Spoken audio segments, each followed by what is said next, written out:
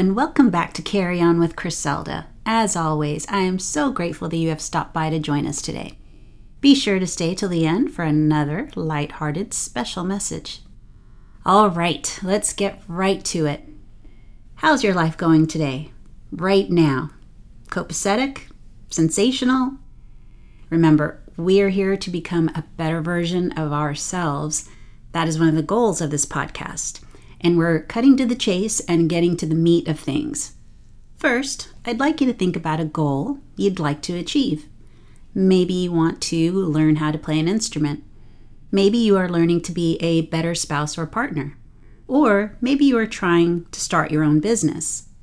Could you say at the end of every day, when you are ready to shut your devices down, have your evening tea, or whatever you do to get ready for bed, that you have accomplished exactly what you set out to do, and you are one step closer to achieving your big goal? Now, don't be hard on yourself.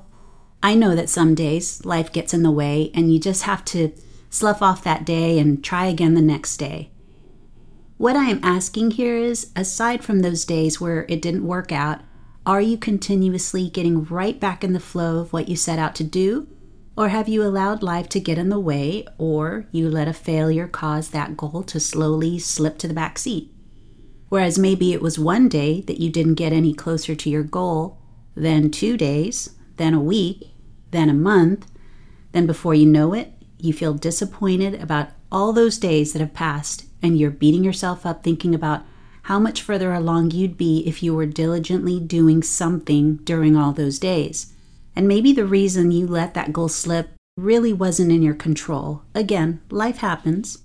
Or maybe it was in your control and you decided to let laziness get the last word, or unmotivation, complacency, those annoying limiting beliefs again. Allow me to introduce you to your big why. Not everybody has a goal. They don't have time, or they are just trying to get through every day. I've definitely been in that trap. Then there are others who don't want to work toward a big goal. They are happy as a clam in their shell. If you are listening, I really hope that you have a goal that you've been thinking about or are currently trying to pursue. I don't know if I'm the only one here, but I used to be one of those happy clams, just living day in and day out. And I was prepared to keep trucking along in whatever my current condition was.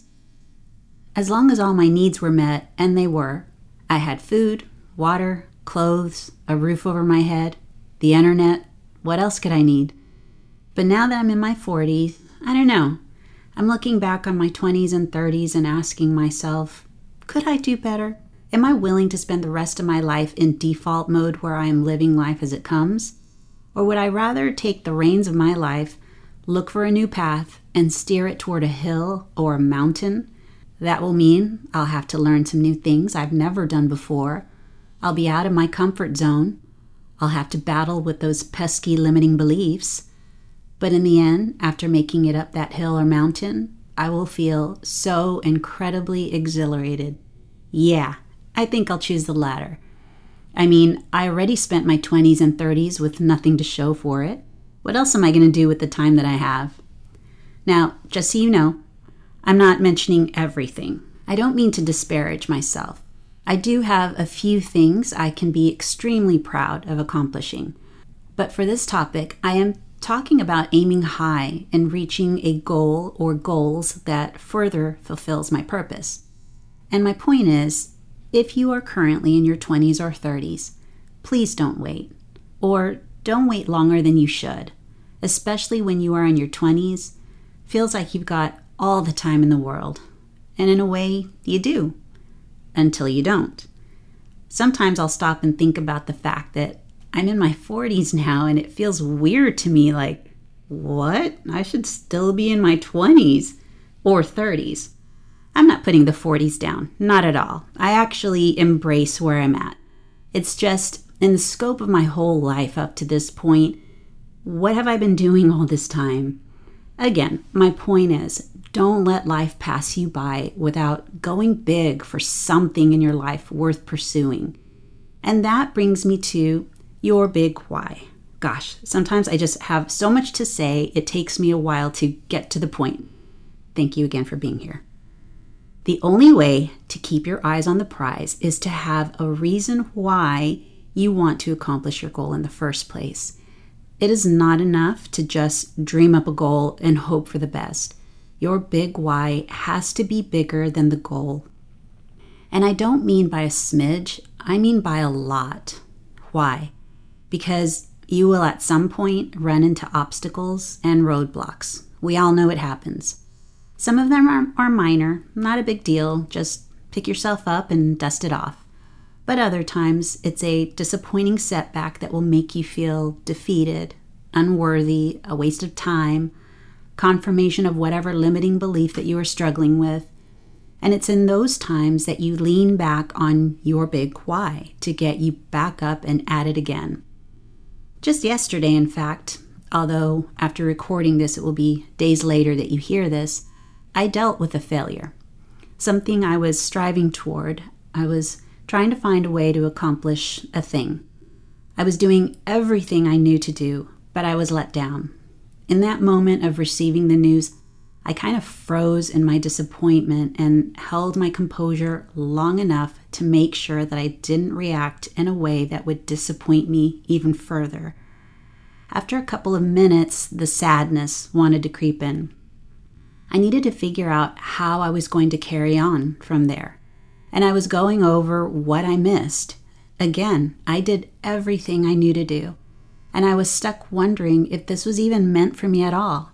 Had I wasted my time up to that point? But it's one of the goals that I had. At that moment, I felt like dropping it and forgetting all about it. But I'm telling you, if it wasn't for my big why, I probably would have dropped it. In this case, my big why is both bigger than the goal and bigger than me. Within a couple of hours of walking away from the thought for a while, then pondering it again, I reassessed and reminded myself why I wanted to accomplish this goal in the first place. Some things I can strategically plan out, but sometimes I just have to allow the universe to give me what I need when I need it. Because of my big why, I decided to pivot my strategy and allow the rest to happen on its own. I would still pursue what I'm after, only it's now going to take me on a detour to get me there, and that's okay. The next thing that I asked myself was, okay, what could I learn from this? And how could I grow from it? There was a quote I read recently, but now I don't remember how it goes. It was something along the lines of knowing that your failures are not in vain. How persevering is that? And that was my intent. I did not like the way the disappointment felt. I did not like how I was starting to feel sad. So I fought through it by giving myself a pep talk, telling myself that I don't want to wallow long in my grief. I was already looking for replacement emotions to trade out with the bad ones I was feeling. Remember the affirmations list I talked about in the episode Drop the Lies? It's the second episode. You should check it out after this if you haven't already. I did the recalibration technique along with the breathing, which I also explained in that episode. Having these tools, along with my big why, helped prepare me so that emotionally and mentally I could pick myself back up so that I would not stay down for long. With practice and making this a habit, it comes in really handy. I don't even know how long it's been, but several years ago, without having these tools ready to use, I could have wallowed in self-pity for days on end. Let me ask you something. Do you currently have Band-Aids in your home or first aid ointment for cuts and scrapes? How about over-the-counter medication or remedies for when you get ill? Why? Are you expecting to cut yourself today or get sick? No, not necessarily, but you have them just in case, right? Well, just as you take care of your physical self and have items at the ready for when you do need it, wouldn't it be just as important to take care of our mental and emotional states too by being prepared with tools that can help you when you need it? You should love and invest in yourself enough to prepare for the emotional owies, not just the physical ones. So getting back to the examples I mentioned earlier and your big why. If you want to learn an instrument, maybe your big why would be that you want to someday join or start a band because you've decided that nothing would make you happier than to live the rest of your life enveloped in an atmosphere of writing, creating, and playing music because music is your life. Nothing lights you up the way music does, and you have a burning desire to get real good at learning your instrument because you have an equal passion to share your love with the world. You're practically bursting at the seams just thinking about it. That is a big why. If you are learning to be a better spouse or partner, maybe you don't want to be a repeat of what you went through as a child because you have children together and you want nothing more than to fight to keep your family unit together because you are still in love with your partner, just as you know they are still in love with you. And when you look back on your history together, all the things you share, all the fond memories, all the positive things about them that made you fall in love with them in the first place, you get a sense of renewed hope. And you realize that a few setbacks are not reason enough to throw in the towel. And when you look into the eyes of your precious children that you share, your heart melts, reaffirming your resolve to be the best version you can be for yourself, your partner, and your children. That's a big why. If you are the person who wants to start your own business, maybe you already know that there are two kinds of people, those who work for their dreams and those who work for someone else's dreams, and you are determined that you are not going to be the latter. For now, you are in a job working for someone else's dreams because you still got to pay the bills. But you are intently studying, leveling up your skills, and working toward being your own boss until you can finally fire your 9-to-5 and live your life on your terms. That is a big why. These, of course, are just examples of what a big why looks like for your reason in achieving whatever goal you have set forth for yourself. It must be bigger than your goal. It must be bigger than you. Think of it as your anchor to grab onto when you get setbacks. It is worth preparing for. Now, should you just think about what your big why is going to be? No. It would benefit you greatly to write it down. Writing it down or typing it makes a better brain connection to what your mind thinks about. Title it My Big Why and write out a thoughtful paragraph. It can be small, about 2 or 3 sentences, but if you can make it longer, be as descriptive as you can. If it's for your children, don't just say, for my children. State what the outcome will be after your goal is accomplished. I'm doing this for the children because I want them to continue in the security, happiness, and well-being of having both their parents in the same household. And I want to demonstrate and model that not all relationships are perfect, but when both parties are willing, it can be worked out. Again, this is just an example I'm using on how to write out your big why. If you happen to be experiencing the opposite situation where it's better for you to get out, then write your big why accordingly. Remember, we are each on our own journey. Do what works for you. But do understand the point I'm trying to make, and that is to write it out. Perhaps keep it close to your affirmations list, assuming you've written that out so you will have it to reflect on a daily basis, and especially on those days when you get let down with the setback and you feel like giving up.